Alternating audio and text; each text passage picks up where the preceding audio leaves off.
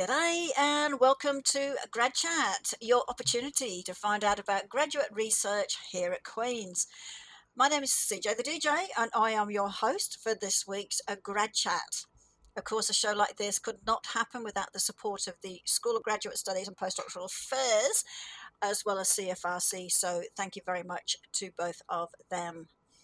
Now, if your mates missed the show at any time, you can download the podcast the next day on either iTunes, Google Podcasts, Spotify, and CFRC Podcast.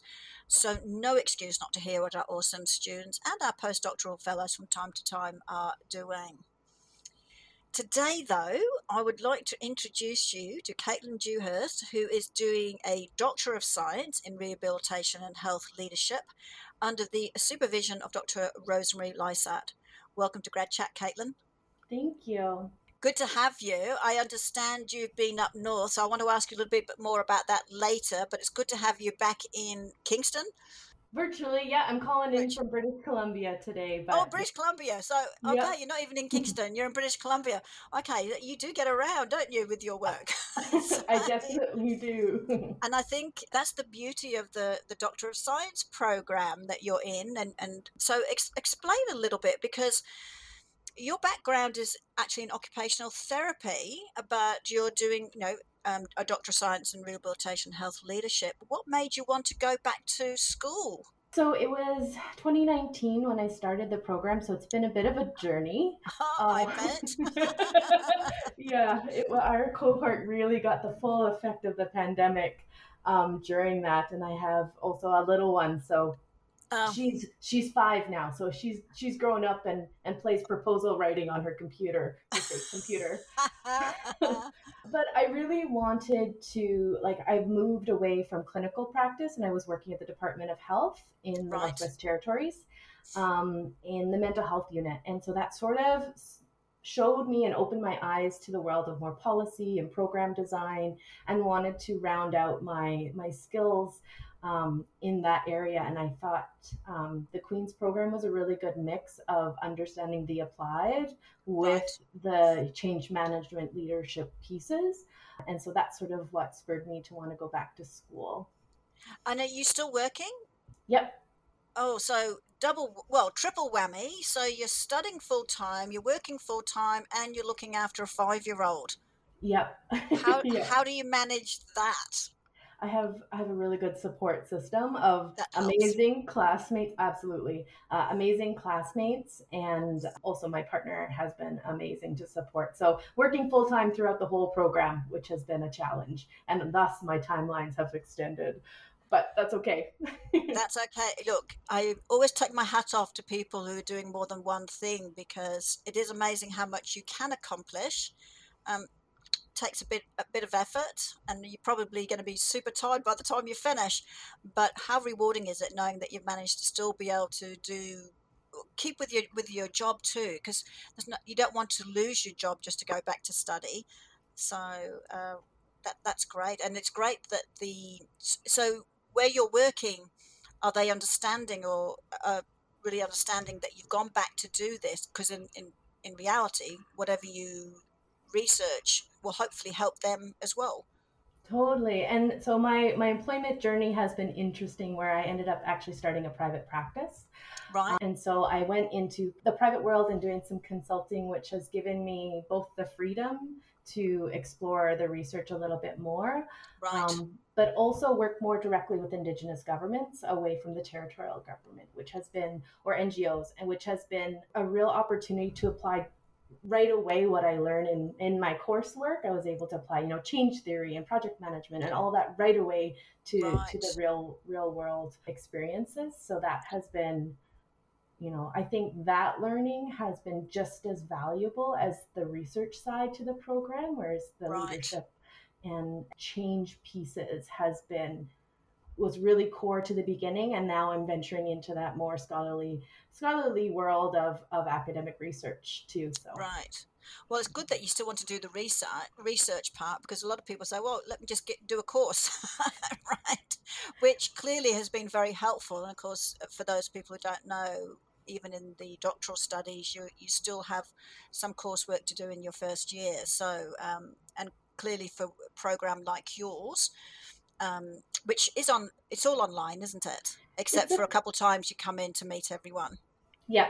It's been a hybrid of in person and virtual at the Donald Gordon Center there with the beautiful candy bar. Get to Yes. get to meet with everybody, and I think that was a real asset for our program because we got to meet everybody, and then it was like virtual for a very long time with COVID and things like that. Right, right. Yeah. And you also mentioned, well, we will get onto your research in a minute, but see, I'm just fascinated. So it's interesting too. You talked about you've got a really good support system both at home and within your cohort. Mhm. COVID aside, do you think having your peers who are doing similar things, because I imagine a lot of them are still working as well and maybe have family, do you think that was integral in sort of helping you get to where you are now? And also really important that the program gives you an opportunity to meet people in person to help build that community amongst yourselves. Totally. Part of the program was that we were all working too, because it was really pushing to try to, narrow that knowledge gap of here's the research and apply it. So I think having Yes, people working and researching and, endeavoring to become those scholarly leaders yes. was core to the program. And I think that shared lived experience of navigating how do you be a student and a full-time worker while living your life with family and all that was really helpful to have that peer group, and Mhm. the in person for our cohort was so invaluable of making those bonds so quickly, and then it made the virtual easier because we had already connected together. Did you find your cohort are from similar professions? I mean, I take it you're all in health in some way, but other occupational therapists, physiotherapists, nurses, do you have a good mixture of people? We did. We had, so there weren't all like rehab people. So we did have OTs and physios, but we also had someone who was working in the disability management world within aviation. And so Okay. that was really interesting to have his perspective in the program. And then there Hmm. was policy people working Department of Health or regulators for the different rehab professionals. We also had a teacher in our classroom as well. So it was a nice mix, which sort of rounded out conversations in a really, really great way. That's great. Okay, Mhm. so like I said, I find the program fascinating, but we're here to talk about your work. So I'm Yeah. here to get on with it. Everyone's probably thinking, Colette, get on with it. We want to know what's going on, and I know that's why you want to be here as well to sort of help us understand a little bit about the work that you are doing. Yeah. So, your research topic is indications for service integration for early childhood mental health in Cambridge Bay up in Nunavut. Hmm. So, can you, first of all, before we go on to the questions a bit more in Hmm. depth, can you give us an overview of why you're looking at mental health services in Cambridge Bay, Nunavut for children aged 0 to 5? What brought you to that area? Yeah, so it's really interesting. Cambridge Bay was the first community that I went to when I went up north. It was my first travel clinic as a very fresh clinician in the north. And more recently, sort of a year and a half ago, I came back there working with the Kitikmeot Friendship Society, which is an NGO there that is all about creating local programs with community members and serving children and youth and their Great. families. And the research was sort of birthed out of their need and what they're wanting to do. So they're wanting to create more services for early childhood supports, specifically mental health supports for families. And so it was just a really good partnership where I was very interested in the world of integration and health and wellness from the determinants of health lens. And through discussions with what they're needing, because they're wanting to create a infrastructure project and build a space where they can provide services. And so we talked about, okay, what does that look like? And then also, what does early childhood mental health mean for Right. families? So that's sort of where the research came from, was this organic conversation with the NGO saying they needed this work. And I said, okay, I'm in this place where I need to do research too, and interested in the area. And so we just sort of joined forces And together. so your work with the government part put you. said to you, we want you to go to Cambridge Bay to work on this project, or did you pick it? They reached out to my private company, that like a consulting company, Right. to provide. They were creating an FASD diagnostic team, So what does that mean? fetal alcohol spectrum disorder. Okay. So they were creating a team of clinicians, so OT, SLP, educational psychology, and the pediatrician. And very early days, they've just started doing this in the Kitikmeot, which is the region Cambridge Bay is situated in Nunavut. Right. And so we were working with them about creating this diagnostic team, so assessing with families, children, to see if they have FASD or not. And it was through those conversations that they had this other project about early childhood, and I was like, oh, I'm actually doing my doctorate. And so that's where we started talking about how can I support them with their work that they're wanting to do outside of at the clinic. That's brilliant though, because you've got your ready-made research area and topic, and so you're getting your DSE at the same time you're helping a community as well. So it's a bit of a win-win, isn't it?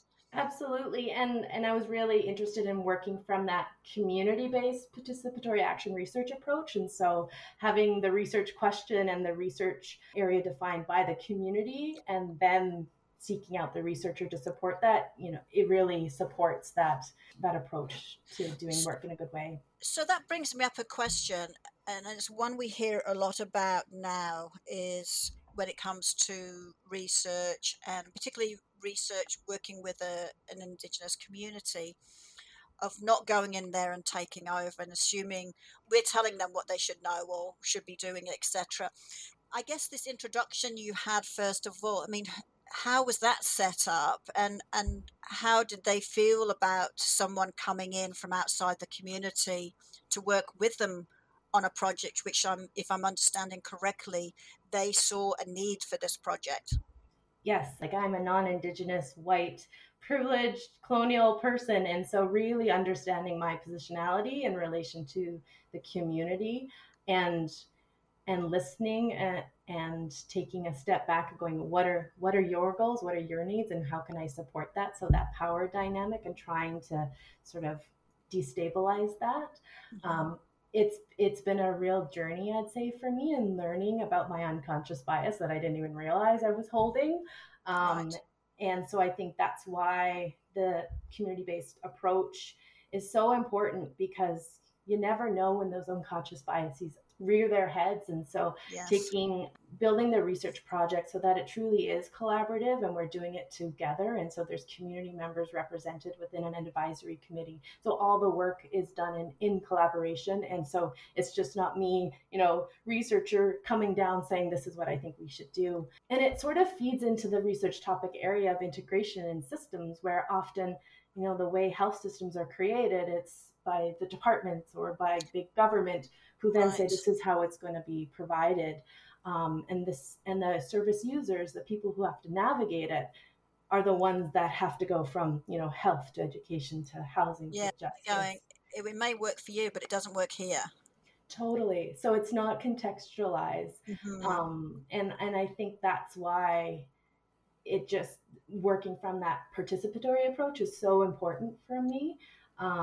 And I've had a lot of lessons from my advisory committee as well. So I have Janet Jalla as well on my committee, and another person from the government of Northwest Territory, who supports cultural safety work within the government. So they've been really Right. helpful in pushing me to like open my eyes to checking, like, why did I make that decision, and did I truly do it in partnership? And so it's been a real journey of humility, and checking where I am. And yeah. Well, it's interesting too, because when you talk about committees, a lot of times committees, there are other academics that are being put on your committee. So clearly, because you're working with an Indigenous community, some of the ethics and things around a little bit different. And we have the Indigenous ethics approval system now, which is fantastic. Before, that was never there. Yeah. So it's good that we had that. And clearly, Dr. Lysett is also very involved in making sure these relationships work. What other sort of faculty people do you have in your committee, or is it really just Dr. Lysett and the rest is from the community? Yeah, so I have like my school advisory committee, and I would say I'm very grateful for Dr. Lysette to give me the real world time, because the timelines of the academic world of how you're supposed to progress through research Yes. doesn't work with what community priorities are. And if Yeah. everyone's gone on the land and I can't connect with them for 2 weeks or 3 weeks, Right. that's their priority, right? So Yeah. that's been something to sort of the real world challenges and the scholarly world challenges don't always work well Align. together. Yeah. Um, so I do have like an advisory committee within the community to really guide like the interview process. Who should we interview? How is this done in the best way for this Hmm. community?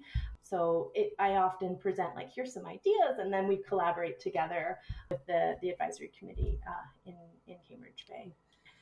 So let's go back to your work. Mhm.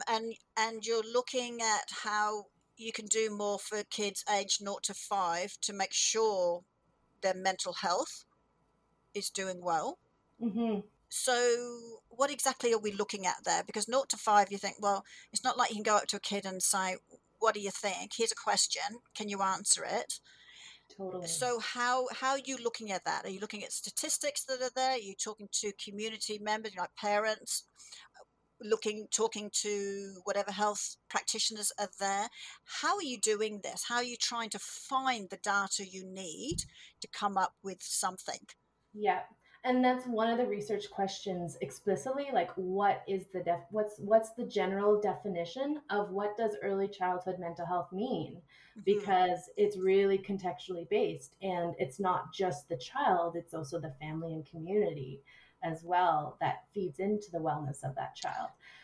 So it's co-constructing that definition together with the community members as well as service providers. So service providers from the different departments. They have a family wellness department, they have the health services, there's justice and education, like early childhood education, and then community members, caregivers, grandparents. What does that mean for them? For them. And then coming together to go, is this what we're how we're defining early childhood mental health, and therefore what services do you need to support your mental health, whether it's not stressing that rent has to be paid by a certain date when I have a conflicting appointment at the health center and I can't make it.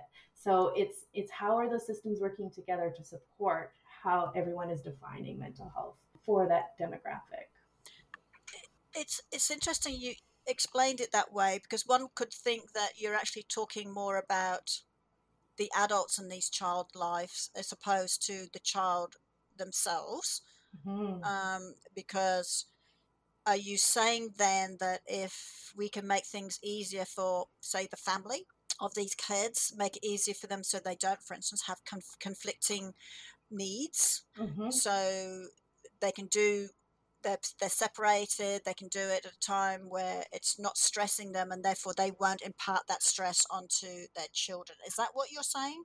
I think there's like layers to it. There's like the micro layer of like, do the immediate needs of the child get met? So thinking about, food security and access to play and access to educational opportunities. And then there's the meso and macro. And so it's at those multiple levels that if that's how the community is defining wellness for kiddos, then how are our systems either supporting or creating barriers for that to occur? Because if Right. families are saying, for early childhood mental health, we need access to clinicians on a consistent basis, because the majority of service providers are itinerant. They're not based in the community. Or if they are, they change every 3 to 6 months. Yeah, and they get flown in and they're here for a couple of weeks and then they're gone. Totally. And I mean, as a service provider who has done that, I get the challenge of that, because you get Hmm. plunked into a community and you don't understand the context. So that's why I think it's so key that the community creates the definition themselves. And so as people coming into the community to know, okay, this is what the community sees as what they need for wellness, you know how to help that a little bit better. Right. and co-creating those knowledge translation tools together. Like, how do we support a clinician coming in so they know what other services are available? Because they're not all government based. There's NGOs and associations and things like that. It's starting the dialogue, and I think this research is just like one little pocket of like multiple research to come. But I think that first piece is like, what are we all talking about here? Because if we're all talking about different things regarding mental health for children, then Yes. it's really hard to create alignment and linkages that are supporting that seamless care that many people anecdotally I've heard, and then from reports, that there's such fragmentation in the way our systems are provided. So when you're doing your interviews in person, Mm-hmm. who are you interviewing and how are you collecting that data? Because I mean, you're back in BC now, you're not up there.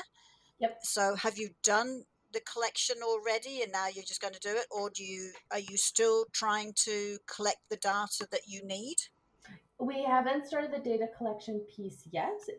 So I'm just finishing the ethics piece, and then we're going to go into it. But it's with conjunction with KFS, and so the goal is to be able to interview caregivers and families, um, as well as service providers who are in the community and at least have been in the community for 3 months, or have serviced the community for at least 3 months, just to have Right. a sense of the community. And so there'll be a combination of interviews and focus groups, so doing in-person groups together. And I think this is where the guidance from KFS to ensure that what would be the most safe place for people to feel that they can give honest feedback, because not always do community members feel safe to give their experience of navigating a system with the service provider right there that they might have had a Right. challenge with. So navigating that together and making sure that all the people that are part of it are feeling safe to be giving their honest opinions. Can I ask you the kind of question you're going to ask different groups, or is that too early? I mean, we do have some. I think some of them is just like, how do you define early childhood mental health? Like, what does that look like for you? Who's Right. involved and who isn't? And then I also have questions about, like, what does it feel like when things are going right? And what does it feel like when things aren't? Because Right. sometimes it's hard to, like, maybe on paper the pathway was followed from a like systems perspective, but it didn't Right. feel good for that person. So is that a successful service? Right. It was stressful, or it was had to work hard to make that happen, as opposed to it Totally. just being natural, as you said. Totally. And like, how many times do you have to tell your story to people? The question of the mental Mm, health of these children, mm-hmm. is it the mental health of these children, or is it the overall well-being of these children? Because things may go wrong, and mentally they may be just fine, but their physical health has gone down, or there's I mean there's it's opening It's up a all big can of integrated. worms. Yeah, it is. It's all included. So why use the word mental health for 0 to 5? Which I know you said you're trying to define. What does that mean? Totally, totally. I think also, like, in that, Nunavut is one of the territories where the mental health of youth is dramatically, and suicide rates are so high in Canada. And so, those early years really do influence later year experiences in terms of wellness. And so Right. I think focusing on mental health from, as an OT, I think about regulation and connection, and I think about play and those pieces. People may not say, well, that's not necessarily mental health, but as like an OT clinician, I see those direct links. So that's why I Right. want to explore that concept more, because everybody, like, I think mental health and physical health can't be extrapolated from each other. They No. are And obviously connected. and what's going on around you can't be ignored. Absolutely, absolutely. And there's been a lot of work about how early childhood supports and services are one of the key determinants of overall health. And so that's why I think we focus there. And also from the organization KFS, and mental health is a really, really big focus for them. And so they're wanting to explore that. And I think when you think about community, yes, there's the child, but and I think this is also where the Western perspective of like siloing to the one Right. often happens. And so I have learned about, my client is the community or the family. And so looking beyond has been a big learning curve for me, I'd say. And actually, what does that actually apply to? So I think that's why with the research, I'm cautious about pigeonholing too much, Right. and letting it go. And maybe, maybe at the end of it, it's not just mental health.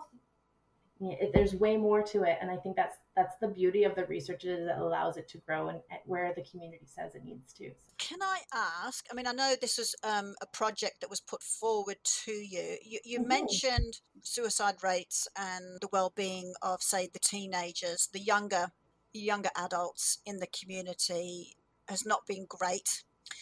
Would you be looking to interview some of that population to help you understand what happened in their 0 to 5 years, if they even know that, if you know, but the early Totally. years, because if they've gone in this particular route, learning how did they get to that point may help what you're trying to do also in Yeah. your own research. Yeah, and I do have room for that. I'm also cautious of, like, with 0 to 5 memories and how much people remember, Yes, true. is the other piece of that. But yes, it's open to youth involvement if they want to. It could be hard for them, but yes. But yeah, hard in many ways. Like, there's sometimes some negative experiences that they may have gone Right. through, and I don't want to trigger or cause more harm in Correct. bringing those up. So I'm just Right. cautious of that, but super important work of having their perspective. But yeah, there has to be like some limitations at some point too. Well, Yeah. yes, and all these projects could keep going and going and going. And at some Yeah. stage, for your degree, you need to finish at least part of it.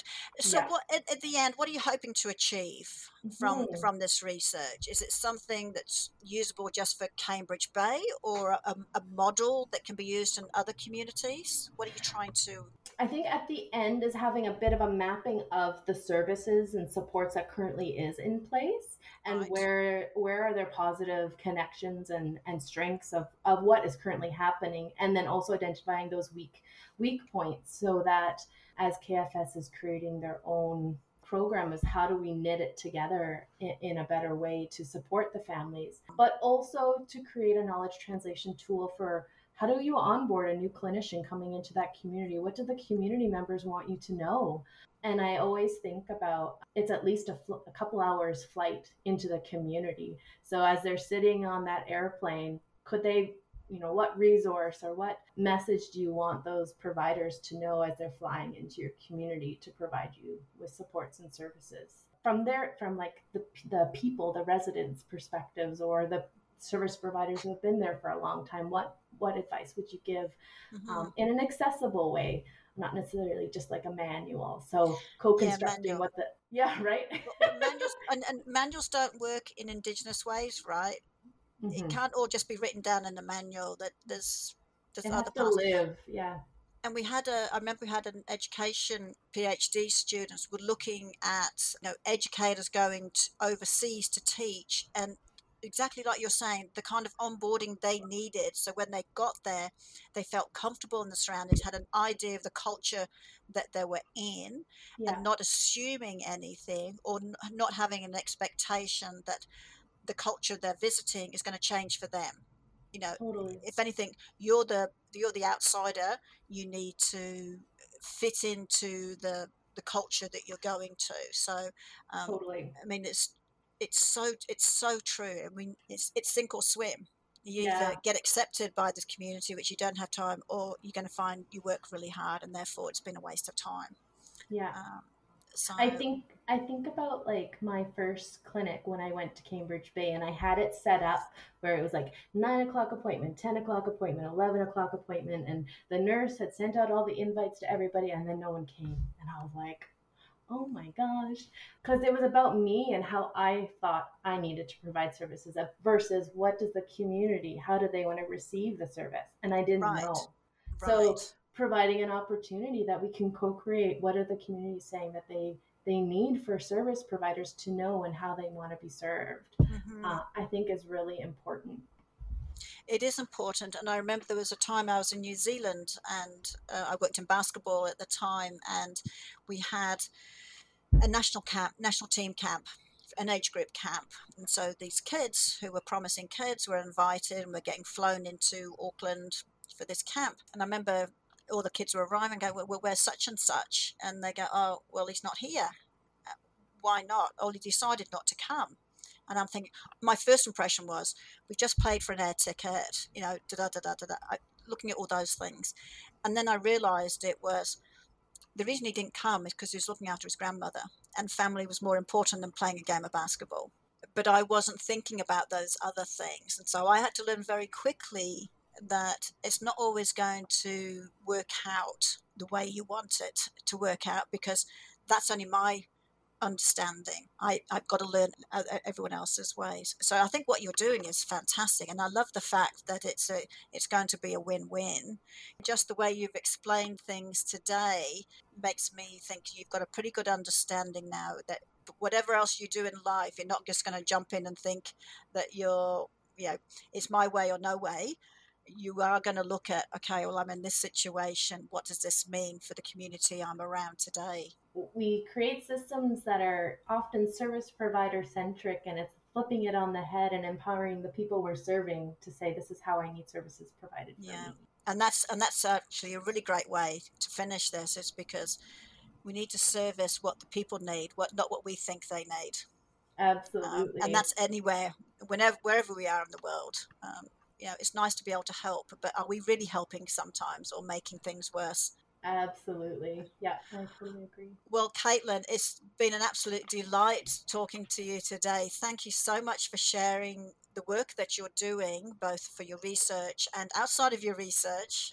It's been absolutely fascinating, and we get to hear more about the end result of what you've done, because working with another community is super important for a lot of communities in Canada to have a look at, and how the bigger population, if we want to call it that, can work and actually make everyone included and have the health support that they need. Yeah, thank you very much for the opportunity. I really enjoyed it. It is brilliant. Thank you. I love it. I love this stuff. I learn so much every time, and I go back and talk to my family. Go, did you know? Our students are doing this, and this, and I just think it's awesome. So thank you very much. I really appreciate it. So that's it, everyone.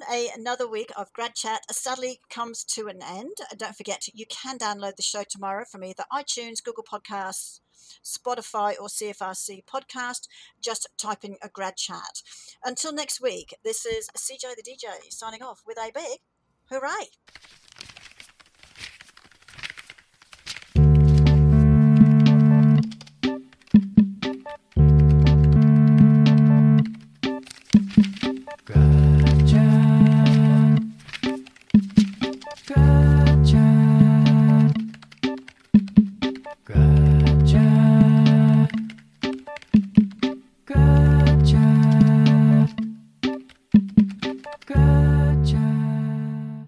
Thank you for listening to this podcast produced at CFRC 101.9 FM at Queen's University, situated on the traditional territory of the Anishinaabe and Haudenosaunee peoples, and brought to you by the generous support of the Faculty of Engineering and Applied Science.